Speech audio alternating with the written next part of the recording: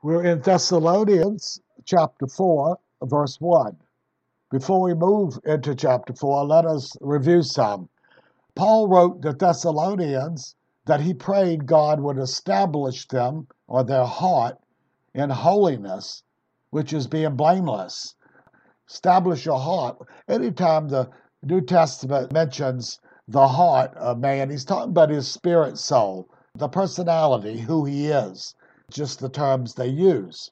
But he says, so they got to be established or settled in holiness.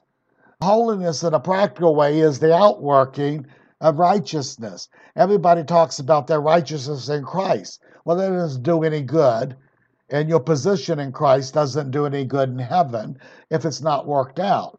So if grace is not active and it's passive, it's vain. It doesn't work. So it has to be yielded to. There's where man's will comes in. And the will of man, whether he's a sinner or a saint, is under his control. The new man in Christ delights to do God's will, but the old man doesn't. And so the will of the Christian can make a choice. And that's why the New Testament and the epistles always appeals to the Christian to do something or not do something, because it's within his capability. So grace and faith is worthless if it's not yielded to. There is no irresistible grace. There is no faith alone and grace alone and all God. It's not taught in Scripture. Okay? And so we need to see man is always responsible as a sinner or as a Christian to follow the Lord and respond to him. And he has the ability to do it. Even the prophets in the New Testament, it says the spirit of prophets is subject to prophet. It means when the Spirit comes on them and gives them things to speak, they don't have to speak it. Oh, they may be punished by the Lord for disobedience, but they don't have to do it. See, it's within them to yield or not yield. And the gift of speaking in tongues, it said they spake as the Spirit gave utterance. Well, the Spirit can give utterance and a person can refuse to speak. So God does not circumvent man's will ever. Therefore, he would not be responsible for his actions. But he is responsible, and he will be brought into judgment for all of his actions because they ultimately proceed from the will, who the will yields to. Either yields to the works of the flesh and the world of the devil, or he yields to Christ. And he always has that ability, okay? So he wrote to tell them that he wants their heart to be established in holiness. Well, he's just preached the gospel to them months ago, and he didn't know how far they've gone. And so he wants to see the practical side, and he did with the Thessalonians.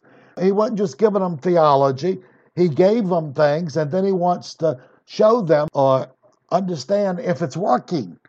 He don't want just lip service or show religion. He wasn't into that. He wanted to be working, and he's going to tell them how it works and how it won't work, okay? So that you also will be ready. See, he wants, because he's going to speak on that subject.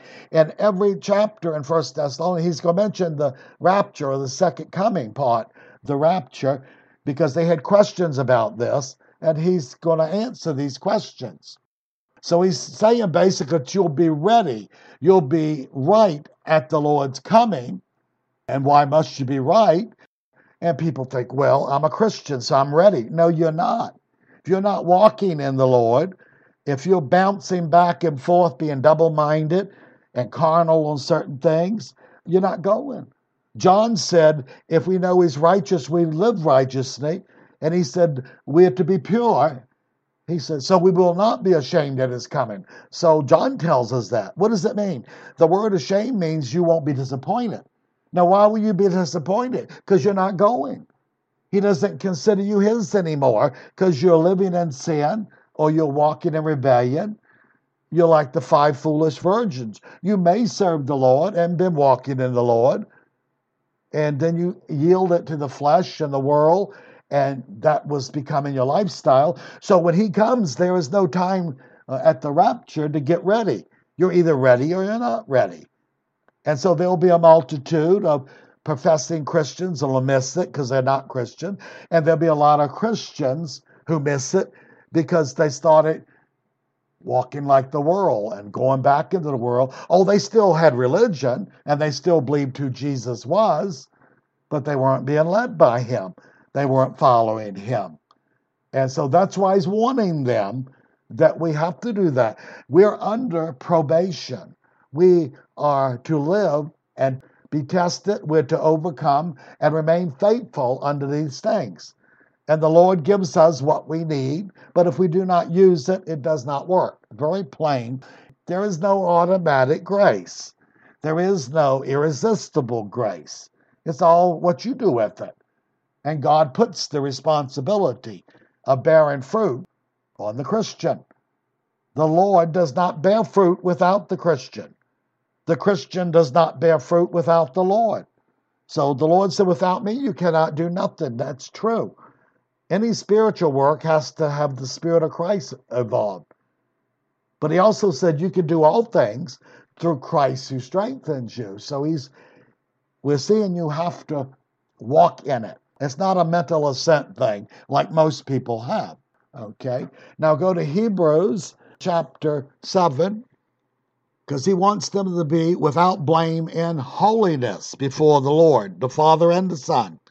So in 7:26 it says, for such a high priest was fitting for us, who is holy, harmless, undefiled, separate from sinners, and has become higher than the heavens. So he's describing the priest that intercedes for us and helps us in times of need, gives us the grace to overcome temptation, or he makes a way to escape.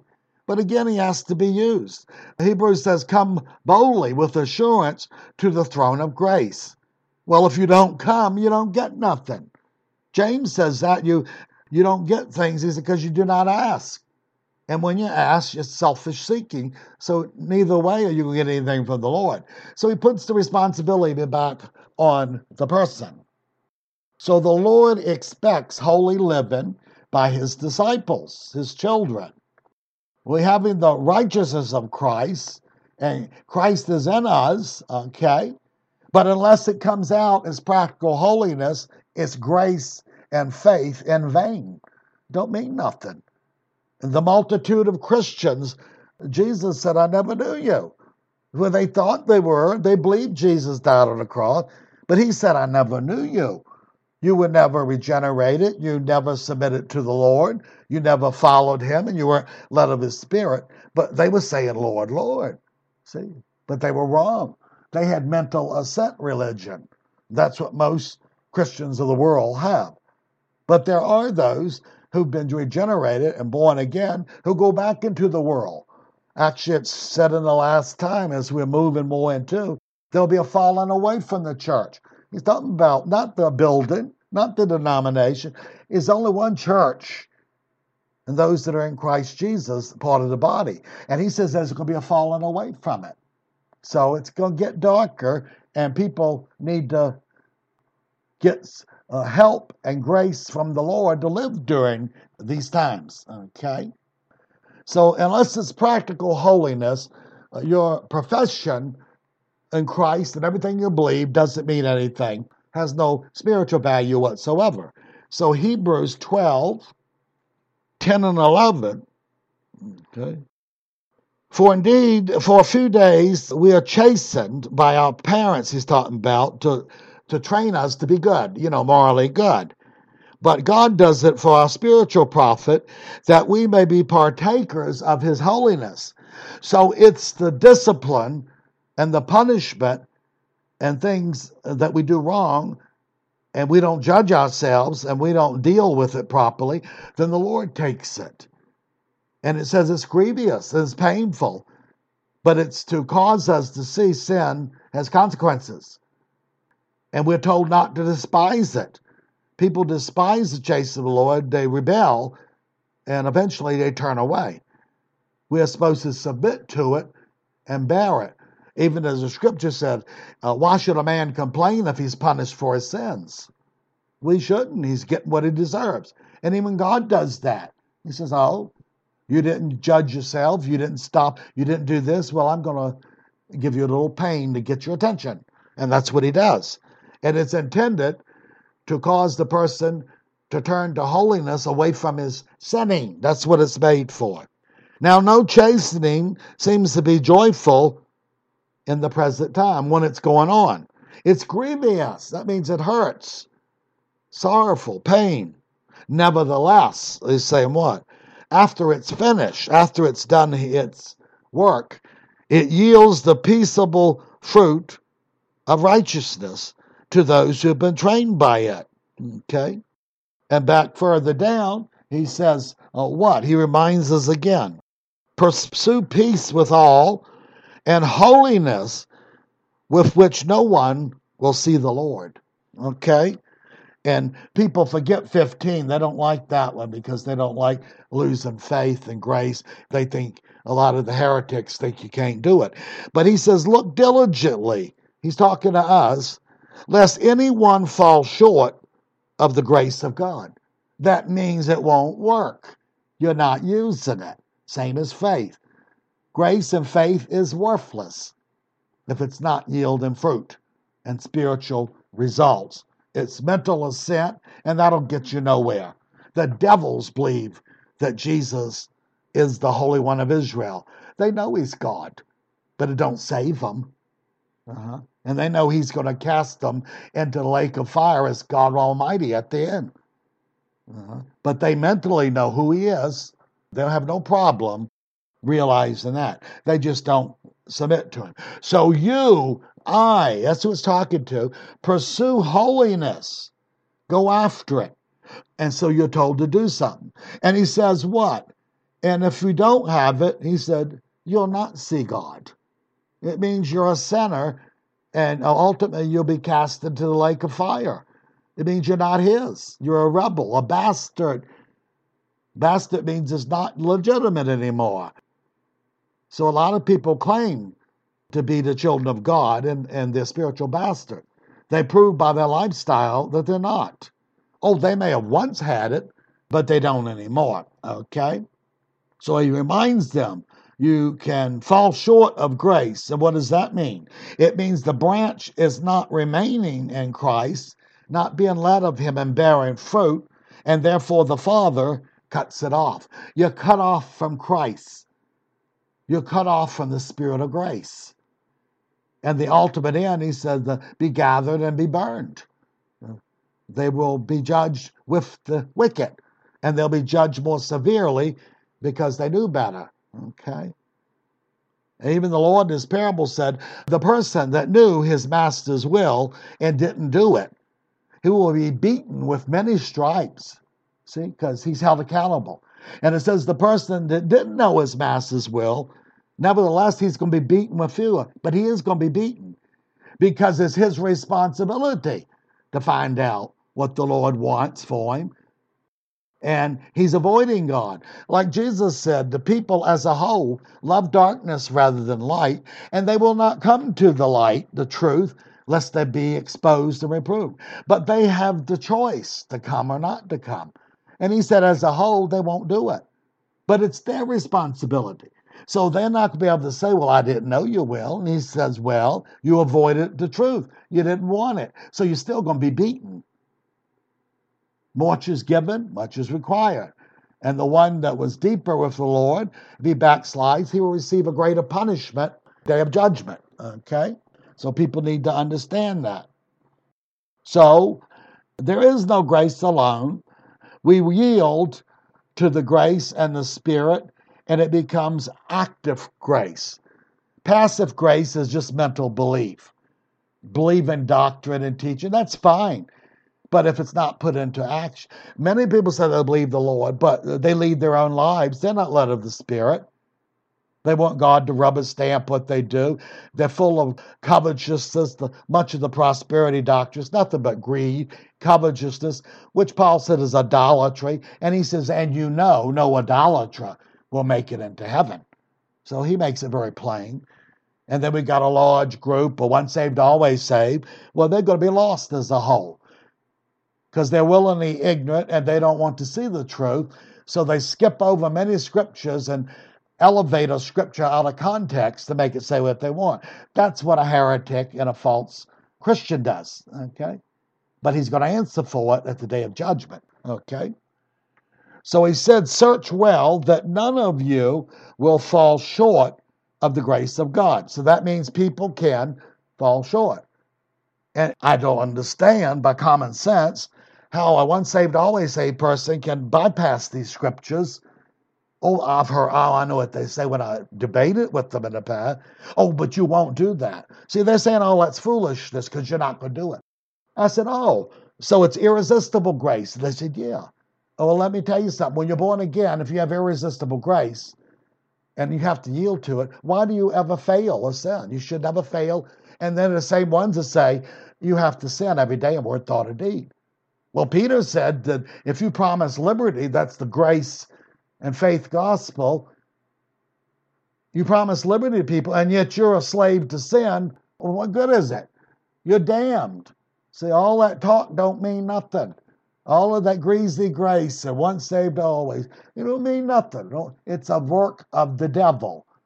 But God lets intellectual people be deceived by demons. See, it's a spiritual matter. He catches them in their own corruption, and he allows them to be deceived. And at times he sends evil spirits as a punishment. Okay? So that's how they believe. And you think these people are so brilliant. How can they believe something so stupid? Because it's spiritual and they've been blinded. The God of this world blinds them because they reject the truth and they won't obey the Lord. Okay? And so as we go on, the fruit of the Spirit, as we know, well, let's go to it. Philippians 1:1. We always say the fruit of the Spirit, and we name the 9 fruits and so forth, but there's other terminologies. Philippians 1:11, being filled with the fruits of righteousness, which are by Jesus Christ to the glory and praise of the Father. Okay? The verse before, again, what we were talking about, that you be sincere without offense. That means blameless till the day of the Lord. So you have to be following the Lord and have practical holiness and working righteousness. John called, he said, if you work righteousness, you're of the Lord. And if you don't, he says, you're of the devil. He didn't talk about any mental assent. One day we'll have to go back. There are 9 different points that John makes in his epistle that tell you whether you're a Christian. And he doesn't use the word grace.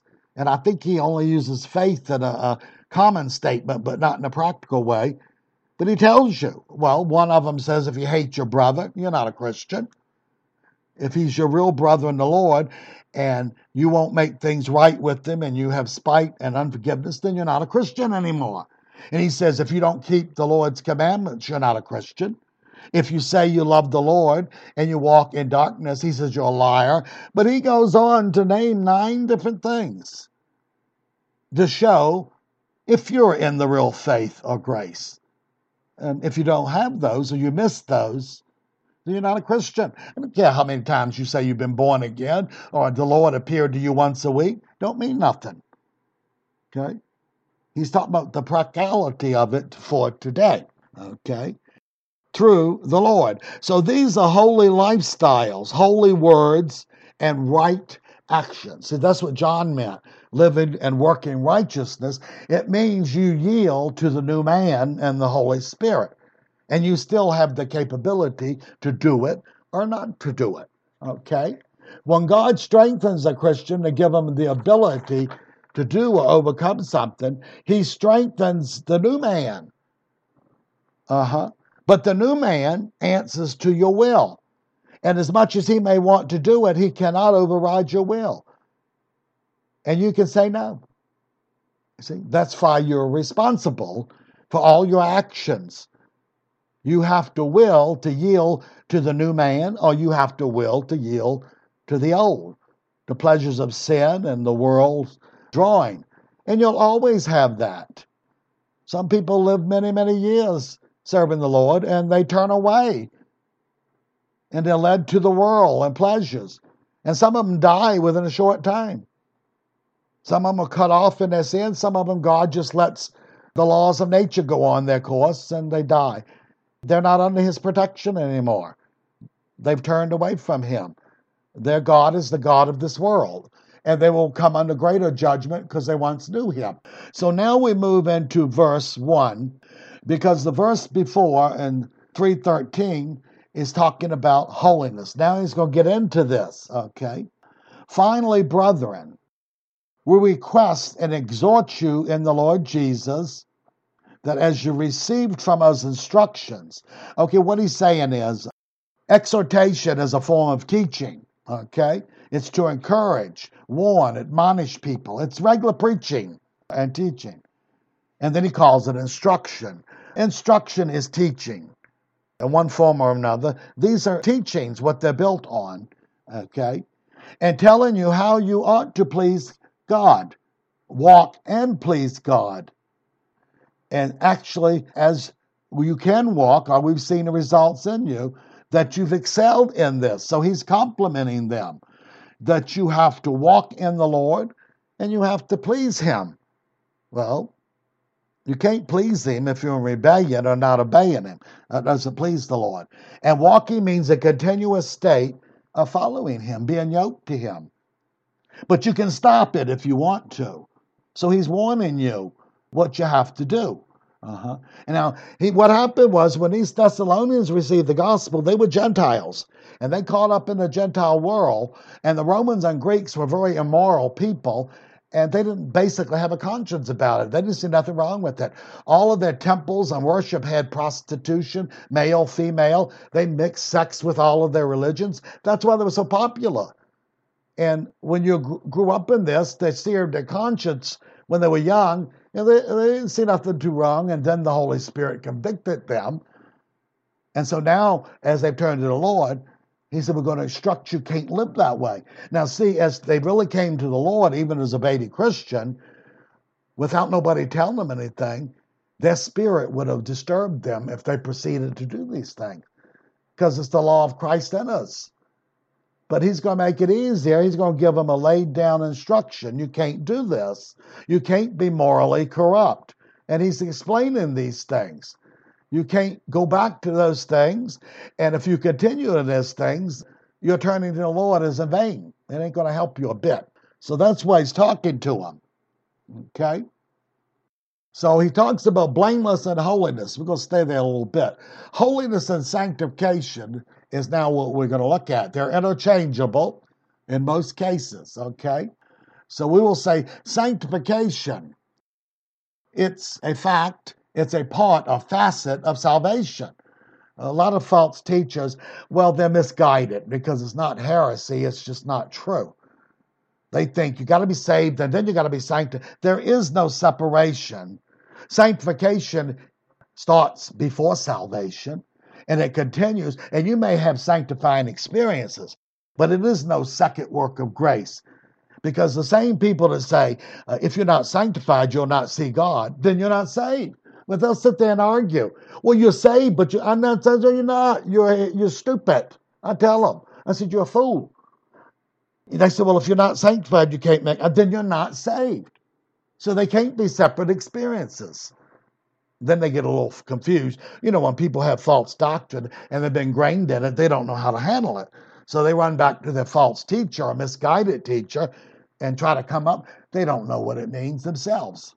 That's what happens with most people that are under various teachers. So to make it a second experience, it can't be done. The same people say, without holiness or sanctification, you'll not see the Lord. Well, my Bible says when you're saved, you're saved. You're regenerated. You're born again. So I have to say they're wrong.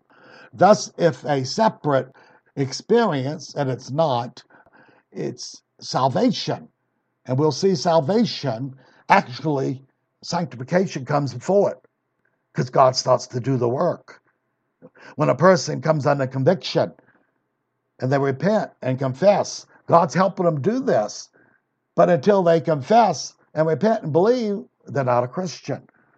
But he's calling them and dealing with them. That's the part of sanctification. Under the Old Testament, the priests were set apart from the common people. That was sanctification. And then they were consecrated to serve the Lord.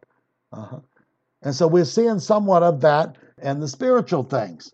So God is calling them out of the world. He's doing a work in them, and they believe and confess the Lord and follow him.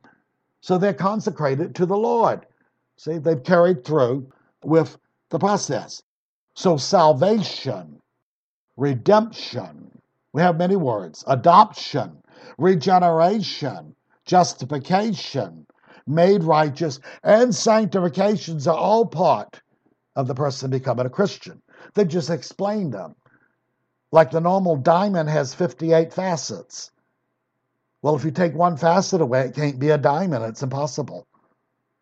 So he's just explaining certain parts that work this way and work that way, but they're all part of the same process.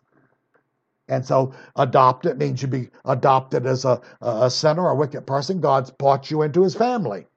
You were not his. You were of the world, the child of the devil, and now you're his. Regeneration, he does something to your spirit. You're born again. Okay? So we see these several words. Justification. Many people say, just as if I'd never sinned. The blood removes the past sins. But you have to walk in him. You have to walk in sanctification. You have to walk in the Spirit. Oh, your past sins can be forgiven. But your present and your future, that's up to you. Whether you want to continue with him or not. That's under your responsibility. Okay? So these are all facets of the same thing of being saved or born again.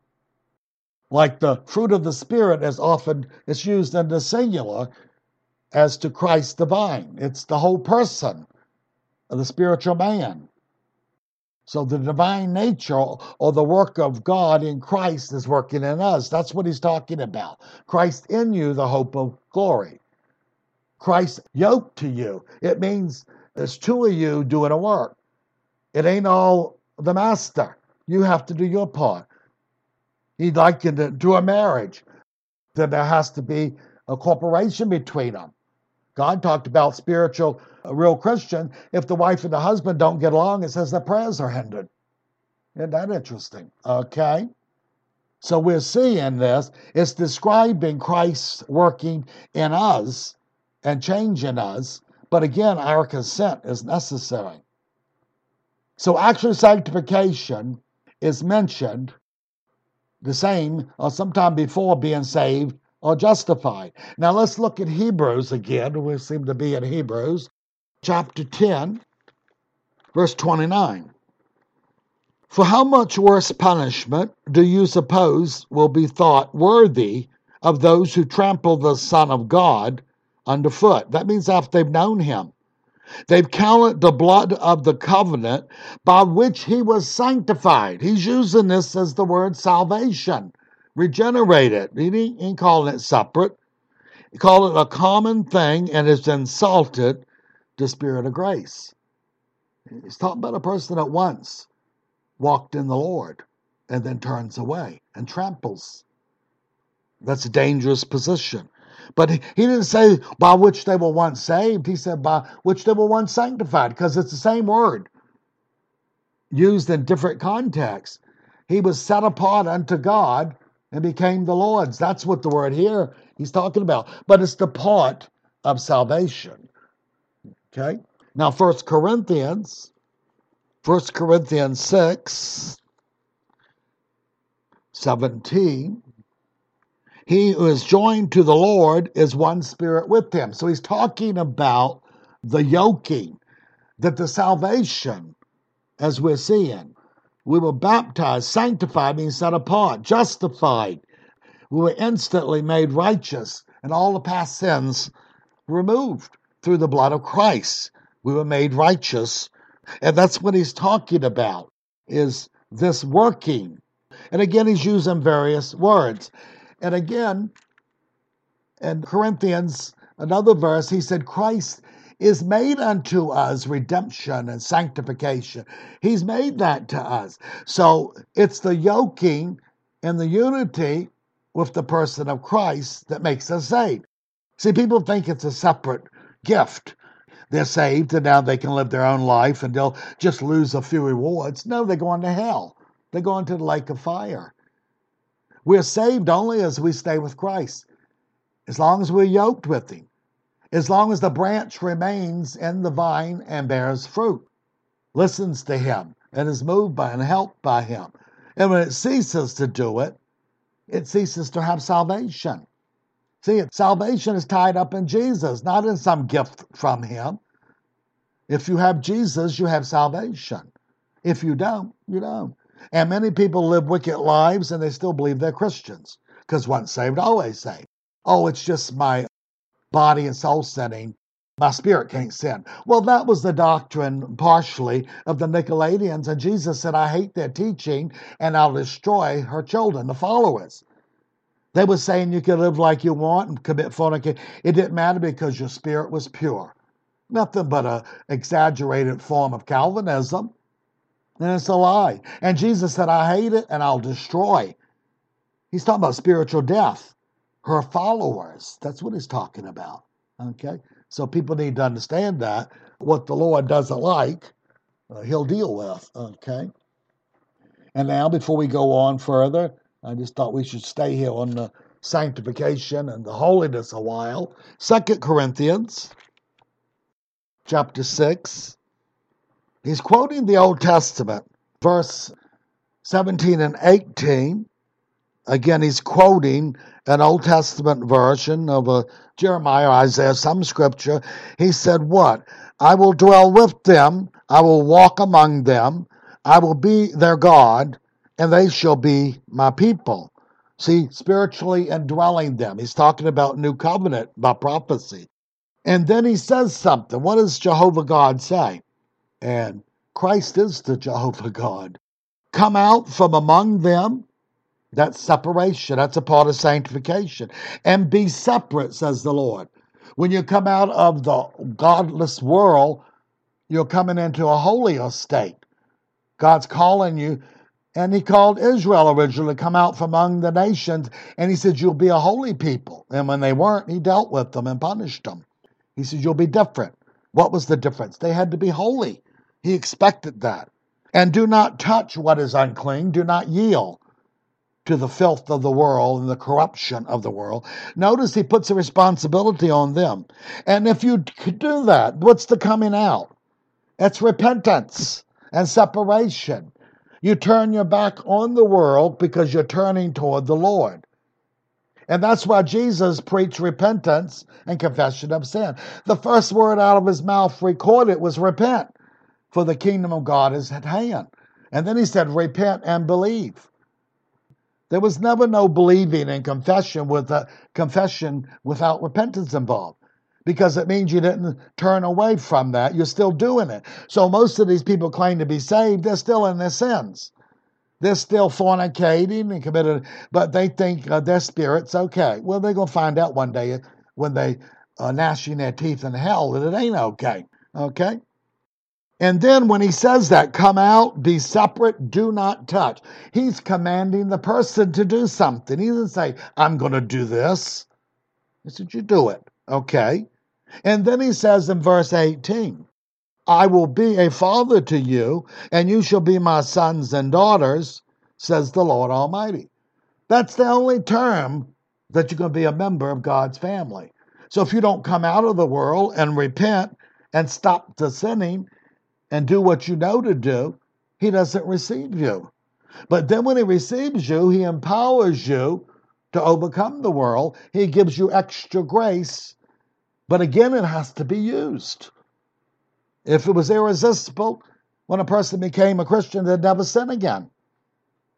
We'd say, well, how come he can save you? And then you have these fools say, well, if you're a real Christian, before you die years later, the Lord will bring you back. And I said, well, how come the Lord couldn't keep you? He's so weak, isn't he? How come he couldn't keep you? He had to let you fall away. That sounds rather stupid and insulting of God. No, that ain't going to happen. That's a lying shepherd telling people, excusing their sin. They don't want to tell them they're going to hell is what's going to happen to them. Yeah, people try to get right sometime, but Proverbs speaks that many people can't and don't, and some are hardened by the Lord, and he don't mess with them. And God said, I will be gracious to whom I will be gracious, and I will harden. And if God sees people playing on his grace, or they want to get right because they're just fearful of judgment, he has no intentions of messing with them, especially when they've had a lifetime to understand these things and they didn't want to do it.